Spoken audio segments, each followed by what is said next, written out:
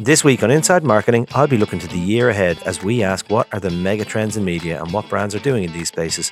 We'll also give some advice on how brands need to start thinking and testing in these areas. So join me as I talk to Dan Calladine, Head of Media Futures at Cara, only on this week's Inside Marketing. The Inside Marketing Podcast, brought to you by Dentsu and Irish Times Media Solutions. Hello and welcome to this week's Inside Marketing. I'm delighted to be joined by Dan Calladine, who's Head of Media Futures at Dentsu International. Welcome, Dan. Hello. How are you doing? How's life? How's work? And how's London? And how's sentiment? And how are you? Yeah, I'm very well, thank you. It's sort of entering the second month of working from home for the nth time. Yeah. We've effectively been working from home since mid-December or something. So I'm just getting used to how all that works and things like that. And we were chatting before we started recording about the pros and cons of working from home versus working in the office. But no, I'm fine. I'm missing people, but I'm fine basically. I've been in kind of in and out, a couple of days here, a day here even. So I've been in a bit. The office has completely changed, but I think there's about 10 people in today, which is good. So there's signs of life, and we're expecting restrictions to be significantly eased, if not lifted fully, in Ireland. So I think we'll be back to the office sooner than we think, which again will be it'll be a complete readjustment again, because I'm used to not going in now. So I'm used to going in maybe once a week, maybe twice a week. So, but normality is good if we get back there. So look, I'm conscious of your time, and I'm conscious you're on a circuit of probably a man in demand with your trend report, because it's brilliant. And I always look out for it every year, so I think it's brilliant in the amount of work and effort that goes into it, and just the kind of quality of the content is brilliant. So on that note, just before we kick off, like, how long have you been doing this? I think I asked you this last year, but how long have you been doing this? And I find with trends, because you kind of tend to look, to be a trend, you have to look in a kind of a broader horizon. So how do you find that you're just kind of in the same territory every year, looking at trends going, oh, it's the same things again? Or how often do these big trends change? Or how difficult is this to find a new angle on things?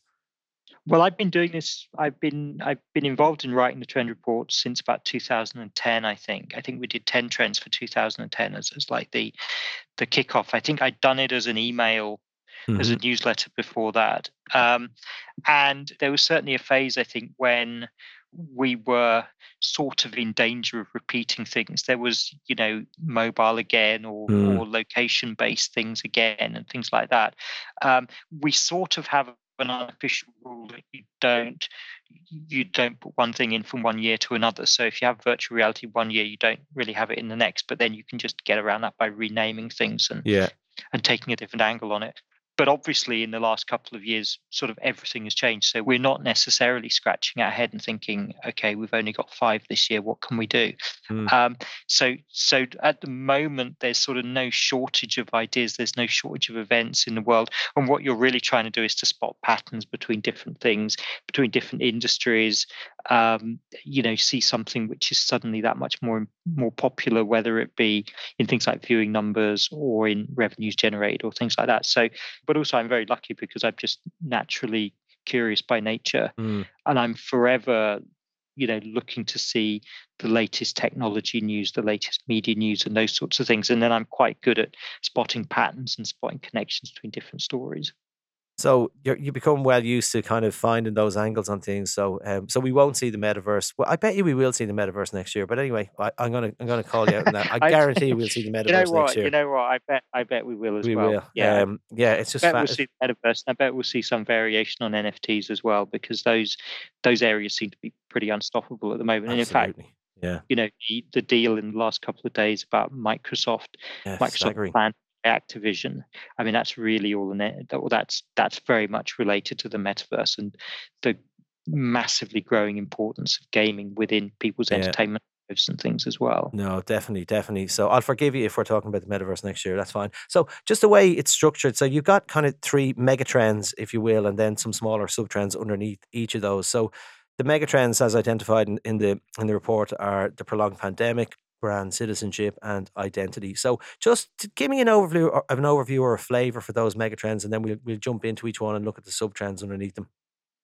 Sure. So as you say, 3 mega trends. So the first one of those is what we're calling the prolonged pandemic. And this is really the idea that this is going to be with us for a while. So I think when we were talking last year, maybe we were saying, we got vaccines now, things should be fine by summer 2021. We now know that that's not the case. We now know that it's going to be a bit of a marathon. That there will probably be more lockdowns in some form or another. There'll probably be more, or there'll almost certainly be more variants that will be, a twist on what we know at the moment. So people will continue to need to be cautious. And so I think this mega trend is really all about the different aspects of how people are going to be adapting over the next 5 years, how many cinemas we're going to need in 5 years' time, for example, how many high street stores, and how the world potentially may be changing. In a way, I think we ain't seen nothing yet. I think so many things are going to change.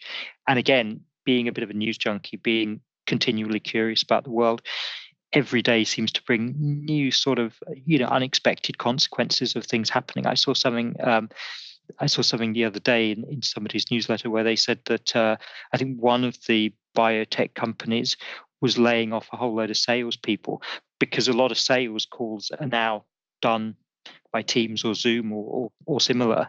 So you literally don't need people out on the road. And so somebody could do 10 calls in a day rather than do 3 calls in a day. And so, that getting rid of sales staff was something that people hadn't really considered as a consequence of the pandemic. But these are the sorts of things that are really just coming to light. Yeah, it's going to have a significant impact, all right. So on the prolonged pandemic, now the first sub-trend that you talk about is omnichannel everything. So, and it's basically the idea that the virtual and the physical world or experiences are going to seamlessly blend online and in the real world. So can you just run me through, because what I love about the report is, which is great as you run through this, you give some really nice examples of what you mean by that. I sometimes find that when I'm reading trends and they're very conceptual or language is quite, I can get a little bit lost in it, but you have some really nice practical examples of what brands are doing and what brands could do and a kind of point of view in that. So can you just run me through what it is, give me some examples of what you meant by it, and let's take it from there. Sure. So the idea of omnichannel retail, I think, has been with us for quite a while, and it's things like click and collect. But what we're saying with this one is that everything is going to go to, or almost everything is going to go to a similarly hybrid model, in that it'll be very much up for the consumers to choose how they want to interact with the brand, how they want to consume something. And we see this with things like movies, where Disney is doing day and date releases of their major movies. So if you want to stay in and watch it on the sofa, you can do. If you want to go to the cinema, you can do. And we're also seeing this with things like conferences, where CES because of Omicron really was an incredibly hybrid event this year, much more hybrid than the organisers had hoped for. But I imagine we'll see that with Cannes. We're obviously seeing this with work. We were talking, again, before we started recording, we were talking about, I really like being in the office 5 days a week. You're much more happy being in a few days and being at home other days and stuff. And so it's very much, making it flexible for people to really do what they want to do. And I think as time goes on, this is going to be the norm for both consumer and B2B companies and campaigns. Yeah, no, absolutely, definitely. It's interesting in terms of the cinema model, which probably impacted their total net takings in terms of making simultaneous releases in terms of the box office. But I've read a lot. I don't know what that looks like, that cinema model going forward, but I think there's going to be an economic adjustment. There's going to be, it is kind of, how many cinemas do we need? How many films are going to be released in the cinema? There was I was doing some research for another report just before Christmas, and in 2019 there were 9 movies globally that hit more than $1 billion at the box office, and last year there was only 1, and it was looking like there wouldn't be any. And then Spider-Man came out towards the end of the year, and that got something like 1.4 billion, in the space of a couple of weeks or something. So there are definitely films people do want to go and see in the cinema. Yeah.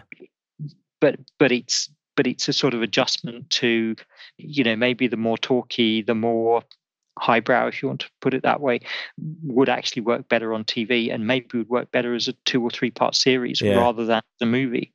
Yeah, definitely. And also it might be kind of slower, kind of the numbers might creep up more slowly, given just you think about the cinema environment, it's dark, it's kind of, it's indoors, you're sitting beside people, so people might be a little bit reluctant to go back. But yeah, no, it is really interesting, because there's, I love this idea of the hybrid because the conference. I think people genuinely miss the conferences.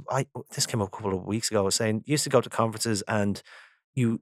I used to think all the value in the conference was in the subject material that was presented on the stage, and actually quite a lot of the value in a conference, and most of the value actually comes from the mix of people, Hmm. opportunities, the conversations that happened in over coffee or things like that, the opportunities, the things that were not planned. So you can't recreate that on Teams. So I think the hybrid model, but like keep it going. It doesn't have to be either or. But yeah, I think that's really interesting. On the second one, which is called New Ways to Buy, and we all know e-commerce accelerated rapidly during the pandemic. So, you in your report you talk about how online commerce is going to continue to be more live and more immersive. So, talk to me a little bit about some of the developments in e-commerce, what we've seen, what type of innovations, and I know Asian markets are way ahead of Western Europe. So, what types of things have we seen happen there that we think are going to come over here in terms of really ramping up that e-commerce experience? So there's a couple of things really. So one is technology based, where it's much more possible now to shop directly through screens. So essentially, we've had things like TV shopping channels, we've had things like infomercials for for certainly for the last 20, 30 years or so in the West. What we're now seeing is this being sort of integrated into apps where you can watch somebody talking about something, then you can actually shop through the app you're in, whether it be Facebook or Instagram, Twitter, Pinterest. Lots of different people are doing this. We're seeing a lot of development around this, and we're seeing the big tech giants really investing massively in this because it's already really popular in Asia. We're also seeing TV become more shoppable. So there's a new ad format for YouTube in the States where if you're watching YouTube on your connected TV, it's now possible.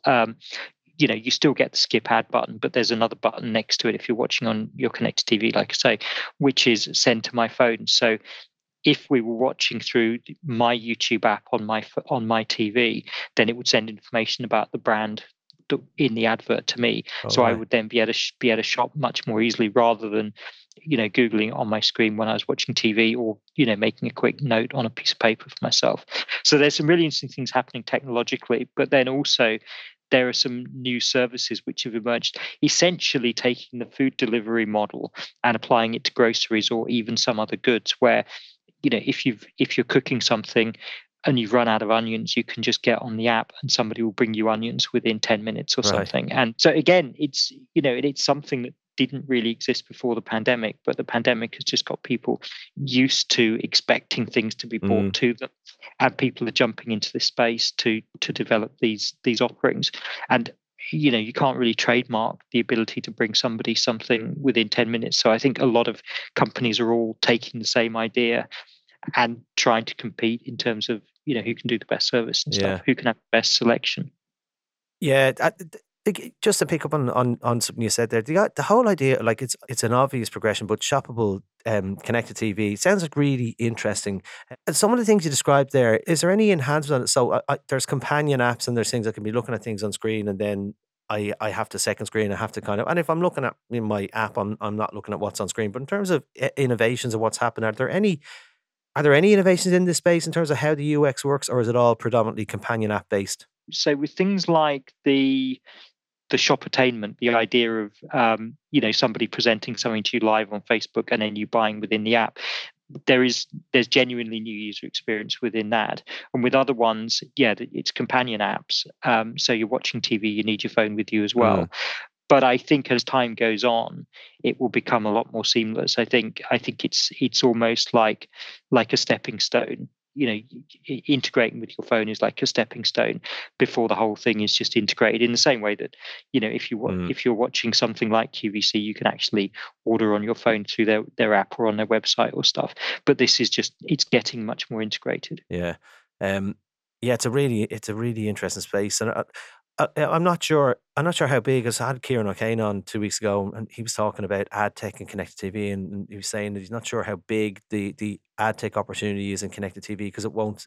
It mightn't have the same opportunities it had in the USA, but it's definitely the whole area of e-commerce is really interesting. Which moves me on to the next point. Now Reed Hastings, Netflix, has said more than once, I mean, he's sworn by it. He said that Netflix will always remain ad free. Bit of a problem for people in our business, but it always felt like a missed opportunity to me because yeah, I know they want to keep it kind of clean from a UX point of view and keep it ad free, but they got to charge people for it. So you're going to pay $12.99 or whatever it is.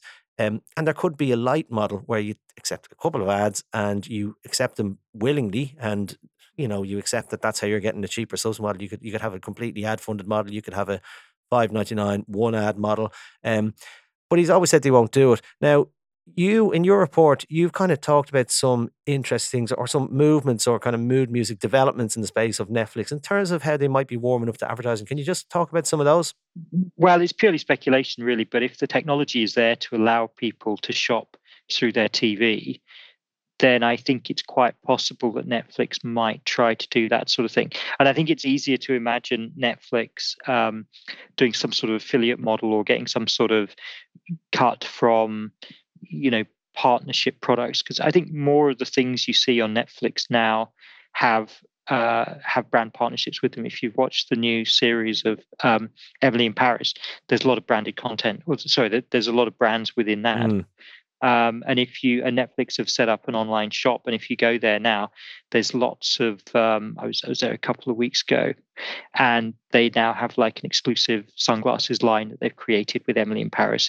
So I think they're kind of monetizing in that way, but at the moment it's very disjointed because you kind of have to know the shop is there.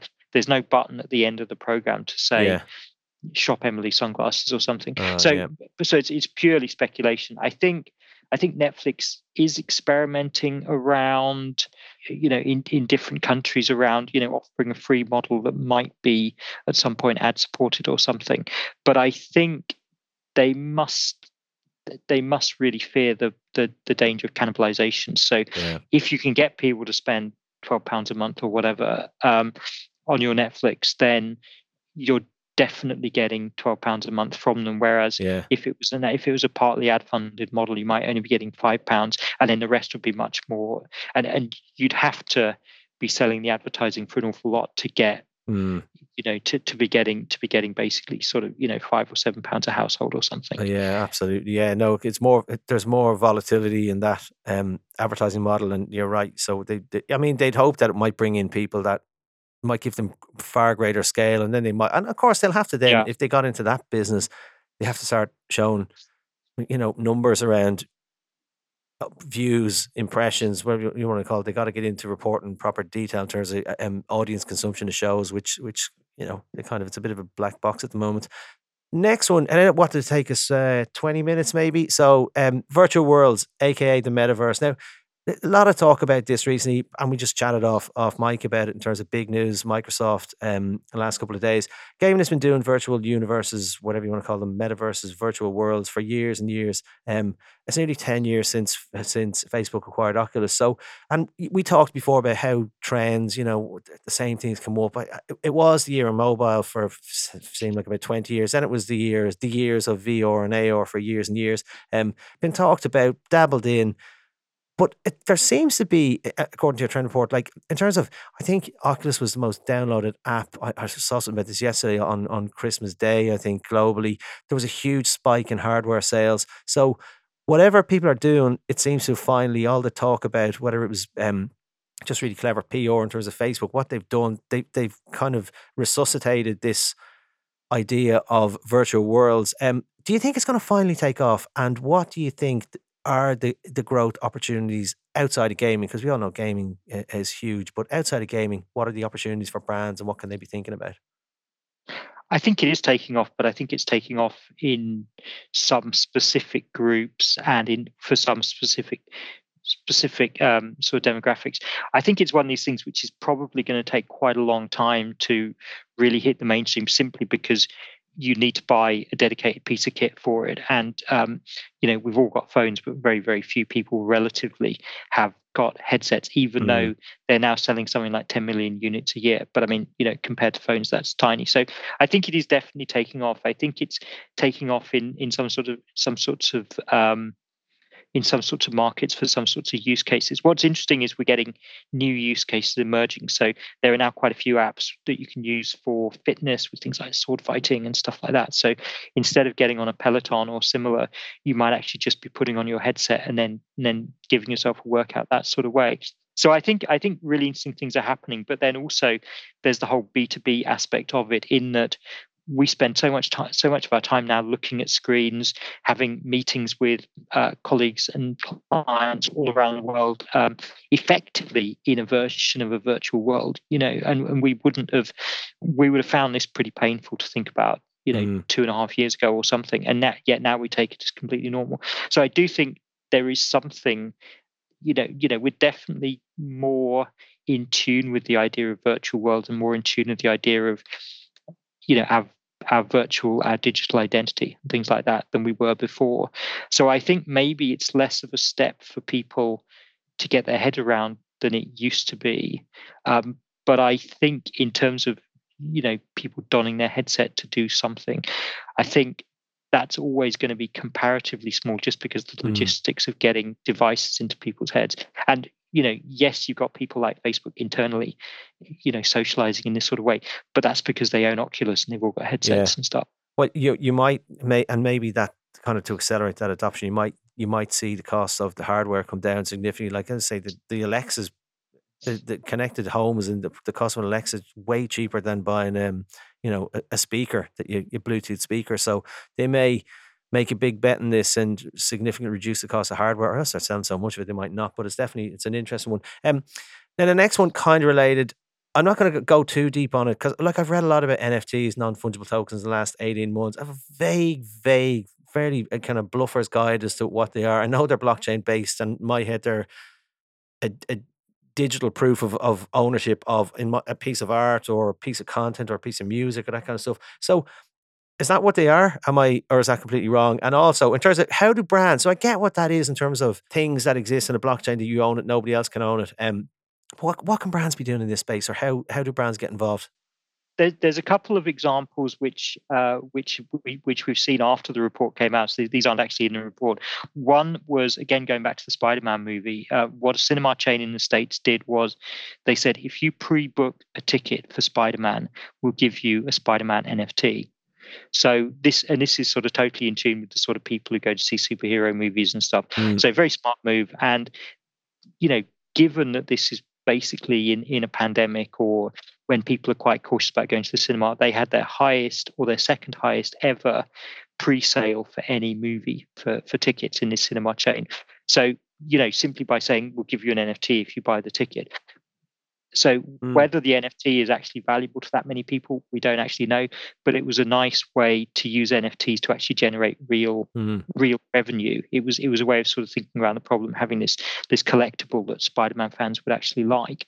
Another one is Adidas. They did this thing in one weekend a bit before Christmas, where effectively they created a sort of super exclusive membership club within Adidas, where if you joined this club, you would get early access to new merchandise, new exclusive sneaker lines they were doing, and that sort of stuff. Right. And to join this club, you had to buy an NFT. And they generated something like $20 million in the space of a weekend for selling people membership to this club. So you could argue that they could have sold membership to a club without doing NFTs, but the NFT mechanism, sort of makes it very up to date, makes it very secure, and things like that as well. Potentially, I think people could trade their membership of the club with other people if subsequently they didn't really want to be a member anymore. So I think NFTs definitely a really interesting thing for some brands to look at, but also something which is super flexible. So NFTs are, it could be different to an FMCG brand, to a sportswear brand, to a technology brand, or whatever.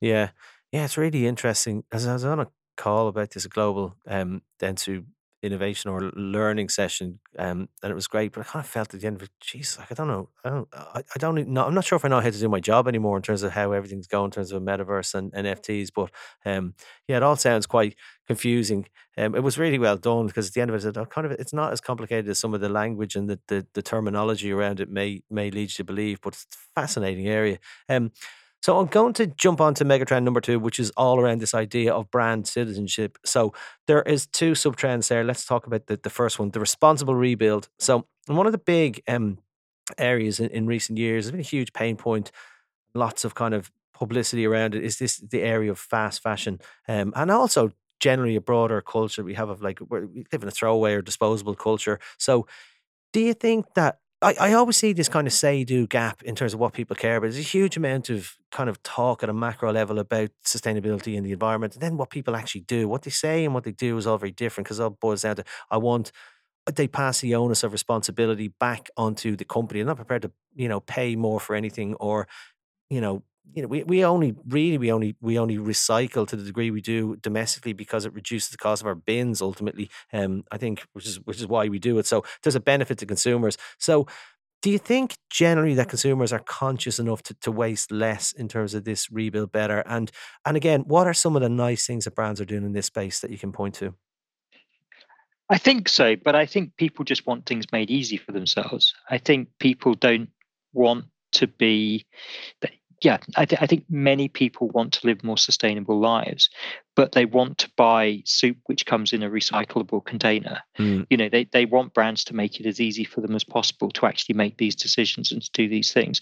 And I think there's some really interesting things that have started happening over the last year or so where we see more and more brands like Nike, like IKEA, get into this idea of extending the life of their products. So not simply, okay, you bought this, thank you, see you again when you want to buy something else, but you bought this, if you still like it, then great. If it needs repairing, then let us help you do that.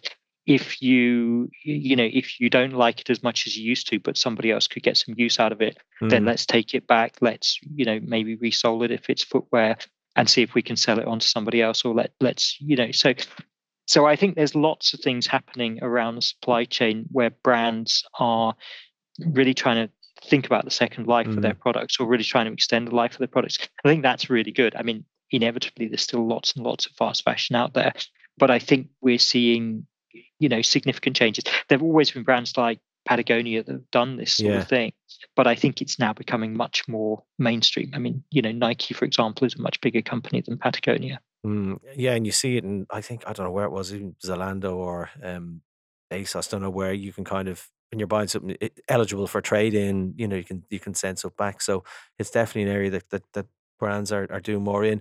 On now the second sub trend on that is sustainable marketing. So I've read a lot of initiatives in your report about this. Can you give me a couple of the ones nice examples of this and also we know what sustainable marketing means, but just in terms of the context of what you mean by it, just to touch on some brand examples. Yes, there's a couple of really good examples that Coca-Cola have been doing. So they've done some stuff. In the States, they've introduced a 100% recycled bottle for some of their sizes, recycled plastic bottle. And so what they did was they produced a campaign where, not promoting the drink within the bottle, but promoting the bottle itself. And what they were trying to encourage people to do was, through this campaign, click through to a page to actually pledge to recycle the bottles. So I think that's quite good. It's using the campaign to effectively try to make the world a better place. And then Mm, another thing that Coca-Cola has done, which I think is absolutely incredibly good in the States, is that they're committing to spend a set percent of their media budgets on minority-owned media channels. So rather than giving all their money to the big players or the big publishers or whatever, what they're doing is they're finding some minority-owned media channels that are presumably quite embedded in their communities.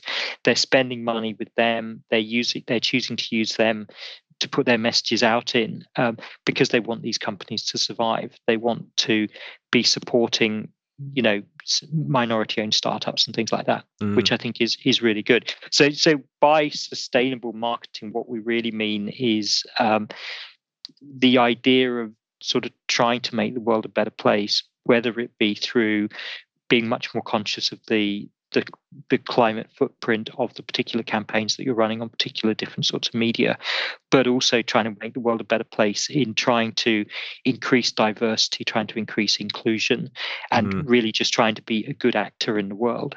Yeah. Yeah, because it is an interest when we think about the area of sustainability, it's much, much broader than, product and recyclable products and that kind of stuff in terms of a sustainable planet. There's a sustainable ecosystem in which we operate. So on the issue of sustainability, so you mentioned Coca-Cola there, and there's a lovely example of that initiative where they're supporting minority owned channels and media. So when you think about that, generally speaking, it's a much broader issue, particularly in digital marketing, as local media, they're increasingly going into business in Ireland, effectively going into business, and they're not the business they were as more and more money piles into Google and Facebook. Now, I read last week evidence of collusion or allegations of collusion between Google and Facebook. They're carving the market up, and effectively, I mean, they're strong enough on their own, even if they're competing against each other. There's a bit of unhealthy competition, but at least it was competition. But if there was any collusion going on, that's worrying. So I don't know enough about it. I'm not going to get into that. But I just think, in general, do you think that the idea of sustainability in media should apply to supporting local media? Like, we all want to shop local, support our local high street grocers and producers, and yet when it comes to the media market, we tend to do the opposite of that. We tend to chase the long tail of inventory. We tend to go pile as much money as we can into the lowest cost inventory, and we're not supporting. We don't value the local publishers. Do you think that area of sustainability is something that local publishers should latch onto and try and kind of I think so. I think lobby so. for support? I think so, definitely. I think also as agencies, we need to be much smarter in sort of realizing that it's not entirely about reach. It's, if a site only has 100,000 visitors over the course of a month or something, it doesn't mean that site's no use to us. Those visitors probably have a much deeper relationship with the content.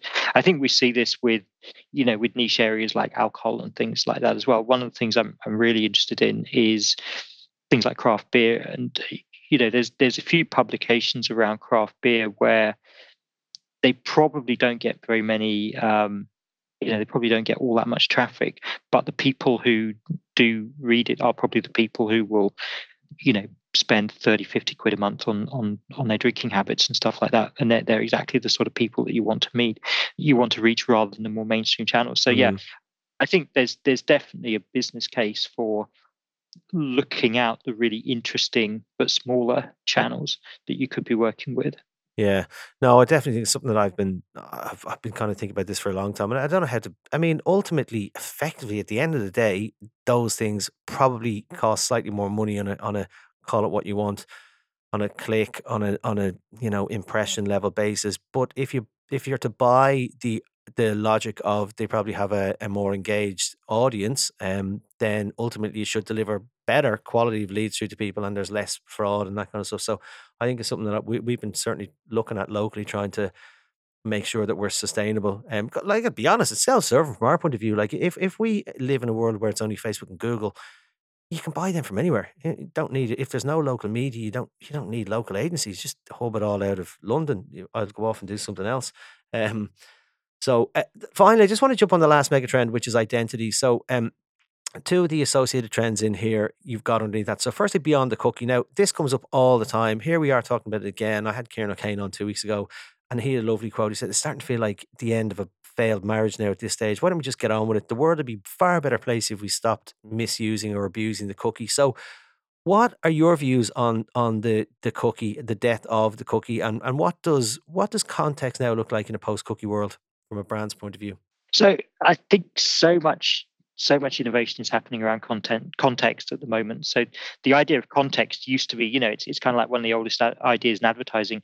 You put your car ad in the car section of the newspaper because people interested in cars are going to be reading the car section. But then you actually think people interested in cars also read other sections and things. So it's, and one of the earliest successes of Google was the idea that they could find not only a word that you were searching for on a search engine, but if a particular word appeared in an article, you could put an advert relating to that word, very close by and stuff. So context has always been really important with advertising, but with the rise of AI and the rise of sort of greater understanding of what things actually mean and being able to process this at massive amounts of scale. We're seeing so much innovation around this. And I was talking to a company yesterday who are I think they're just hiring in Europe at the moment, and I'm hoping to have a chat with them when they're sort of properly open for business here. But they were talking about, effectively creating these segments of people interested in certain things and stuff, and talking about, I mean, whenever you talk to an ad tech company, they always talk about, our response rates are through the roof and all that sort of stuff. But I know the guy. I've known the guy I was talking to for about 20 years or so, and I genuinely trust him to be bringing me something good. So I'm really excited around that sort of stuff. And there's lots of interesting technologies around this. For example, if companies bought like a cookie-based campaign where they've targeted people that they know the cookies of, what you can do is you can look at the logs of where the ads appeared, what response rates were like for those different placements, and then you can go back through those pages. You can look to see what the context of those pages was, and then you can effectively reverse engineer a cookie-based campaign as a context-based campaign. So there's all sorts of really clever ideas happening around this, and I think given that Chrome is going to stop allowing third-party cooking next year, I think we're almost certain that's not going to get pushed back again. This is really the final year for people to be experimenting with new ways to do things and really trying to make sure that when cookies disappear, they can successfully have alternatives. Yeah, because the one thing that we can't say is we didn't see this coming. So if you're not ready, I think by the time it happens, we'll have had maybe 30 months notice, something like that. Well, it's over 2 years anyway of notice in terms of from Google, or close to. So, and Apple's done it already. Yeah, yeah. And what happened with that? Rather than accepting this is the way it's going to be, what happens is more money piles into Chrome. So you tend sometimes, rather than kind of wean yourself off it, you tend to pile more into it while it's available. Do as much of it as you can while we can still do it, which is kind of a really unhealthy way of thinking about it. But so lastly, I won't keep you too much longer. Can you talk to me about value exchanges in the context of the megatrend identity trend? And so again, what are the interesting things brands have been doing here, and what can we expect to see coming at us this year and potentially next year? Sure. So the concept is really that the value exchange with advertising used to be very sort of implicit in that I watch commercial TV all evening, I get free entertainment, but I know that the entertainment's provided by the advertising that I watch, and likewise, everything on the internet and stuff like that as well. Now that we have a lot of people using ad blockers, now that we have a lot of subscription-based sites, campaigns, and things like that, the contract is now much more explicit. So that I know that when I watch Netflix, I'm actually paying for the content directly. It's not ad funded, and there are other ways to do it. So it's a much more explicit relationship now. And likewise with with things like paywalls for newspapers, that if you're reading the New York Times or something, you're actually paying for the content, and that's a greater thing. That's a greater part of the payment than the advertising now.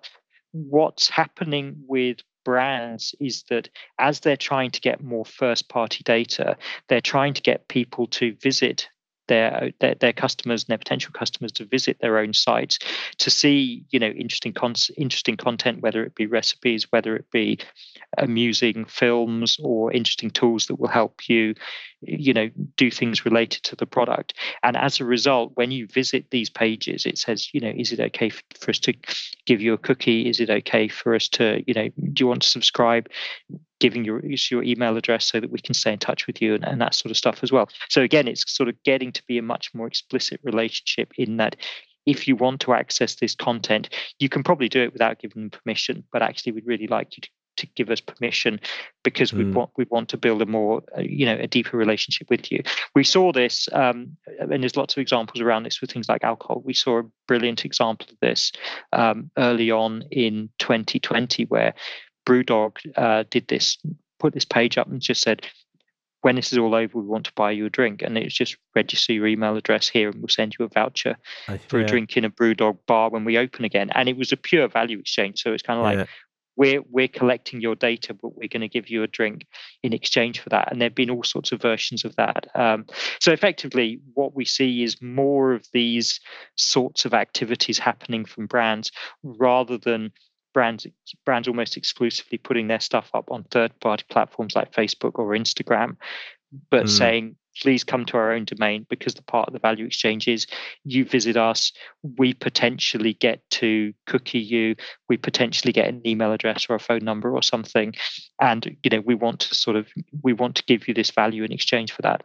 Yeah, and it makes sense. I think that's not bad. That's not a problem. I never like. It's not actually that the cookie will disappear. It's third party cookies. The misuse them will be gone. I think the idea of, if I give my data to a company willingly and I know what they're going to use it for, and I kind of like that company, I want to hear from them, or I want a free beer off them. That's okay. I think it's the where else that data goes that I don't know, or profiting on the back of my data was a problem. So one overall thing, like London's a pretty big market, Ireland is pretty small. So in the context of the overall trends, like the theatrical release for the Spider-Man movie, there's going to be a planner working on that in Dublin, for the local clients. They're not going to be coming up necessarily with the idea to do NFTs, or if we're talking to a retailer and we have a local brief, we're not going to build their store on the metaverse for them.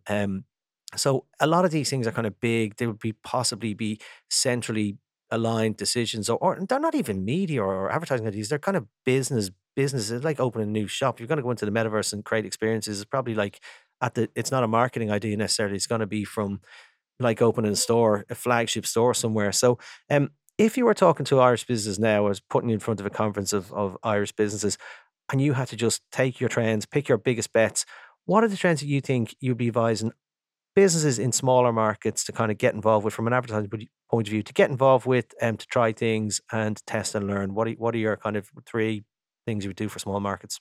So I think definitely the contextual based advertising. And I think a lot of these platforms are, or can be relatively self-serve. I think, there's a lot of these things where you can sort of learn from existing campaigns, and this can be done at a relatively small level. Another one I think is in relating to the same issue is use of influencers. So I think particularly as it becomes hard to target people by their identity, what's great about influencers is they bring a certain audience. So if you're interested in travel, then you'll follow some travel influencers because they provide that sort of content. These people bring these qualified leads with you. For the third one, I would say, it depends an awful lot on category, but I would say, potentially look out for innovative opportunities around things like delivery, around things like, shoppable live feeds or shoppable screens or things like that. And then also, I think I suppose also just the whole thing about sustainability. So just making sure that you're authentic, making sure that you're transparent about what you're doing. We've had I've presented the trends now to quite a few clients. We've had a bit of debate about this after I've finished presenting. And I was saying actually, in some respects, it's easier for small brands to do this because the small brands, the founders are still on board. They have all these sorts of they have all this sort of authenticity and integrity, but actually, and they're more nimble. Brands, they're more nimble. They don't have as much bureaucracy involved with them. Yeah. But then for the bigger brands, somebody said, well, the whole point is that if you're a big brand, what you do can genuinely make a change. If you change if you change the material in your soup cans, and you're supplying 5,000 supermarkets around Europe or something, then you can actually make a big impact. Yeah. So yeah. Okay, that's great. Look, the report is great. I look out for it every year. It's brilliant, and we're sharing it with clients. But for anybody listening, where can they find it? Imagine that people listen, they're not Dentsu clients, and they just say, I want to listen to that. Where is it available? Is it available for anybody? Where can they find the report if they want to have a nosy through it? So it should be easily available on the Carat and the Dentsu website. So just Google for that. But I think if you just Google Carat Trends 2022, then links should come up that should allow you to download it pretty easily. I would hope so, given the fact that that's our job. I would hope that that works, that we're optimizing that content to be found on search. So hopefully, Dan, that's brilliant. Thank you so much. That's all she wrote, folks. There's really interesting things happening and the world of media is starting to feel, well, it was always exciting. It's actually really, really exciting. It's kind of changes and the opportunities that are presenting themselves every year are just seem to be accelerating. So thanks, Dan. Thanks for joining me. Thank you. Thanks. And as always, thanks to Andrea on sound and Ciara in marketing and our partners at the Irish Times Media Solutions who help to keep all this going. If you like this episode, then listen back to our ever-growing and evergreen back catalogue of content. You'll find it wherever you get your podcasts or by simply typing Irish Times Inside Marketing into your search engine of choice. So until next time, thanks for listening. The Inside Marketing Podcast, brought to you by Dentsu and Irish Times Media Solutions.